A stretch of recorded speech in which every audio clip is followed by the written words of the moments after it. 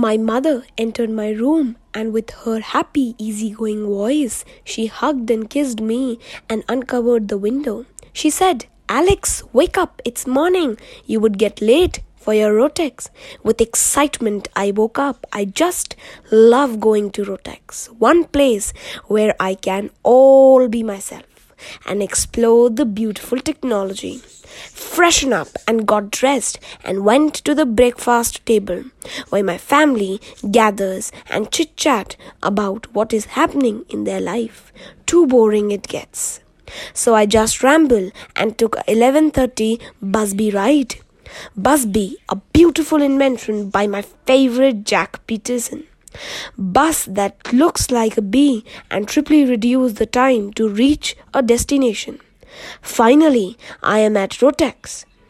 Words are less to explain this La La Land. It had peace, happiness, and robots dancing all around.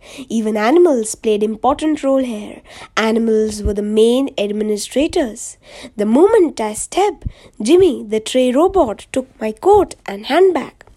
Then Bunny made way for all the students to enter the rope car. And we entered the invention chamber where all the mystery takes place.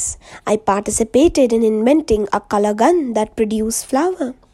To put the final edge on Rotex Constitution was Galaxy Glider, an instrument which, when touched, gives sky the look of galaxy, and when we stepped on it, it fly high to sky and give the feel of nice ride to galaxy and a gentle kiss with star. Lily, my friend, gave me a nudge and tried to wake me up, but me being me, just slept until Miss Mason yelled in front of whole class, "Miss Alex, flawless Alex, get up. You will solve the next problem on the board." And within seconds, I was back in the nasty classroom from my La La Land and still wish to ride the Galaxy Glider.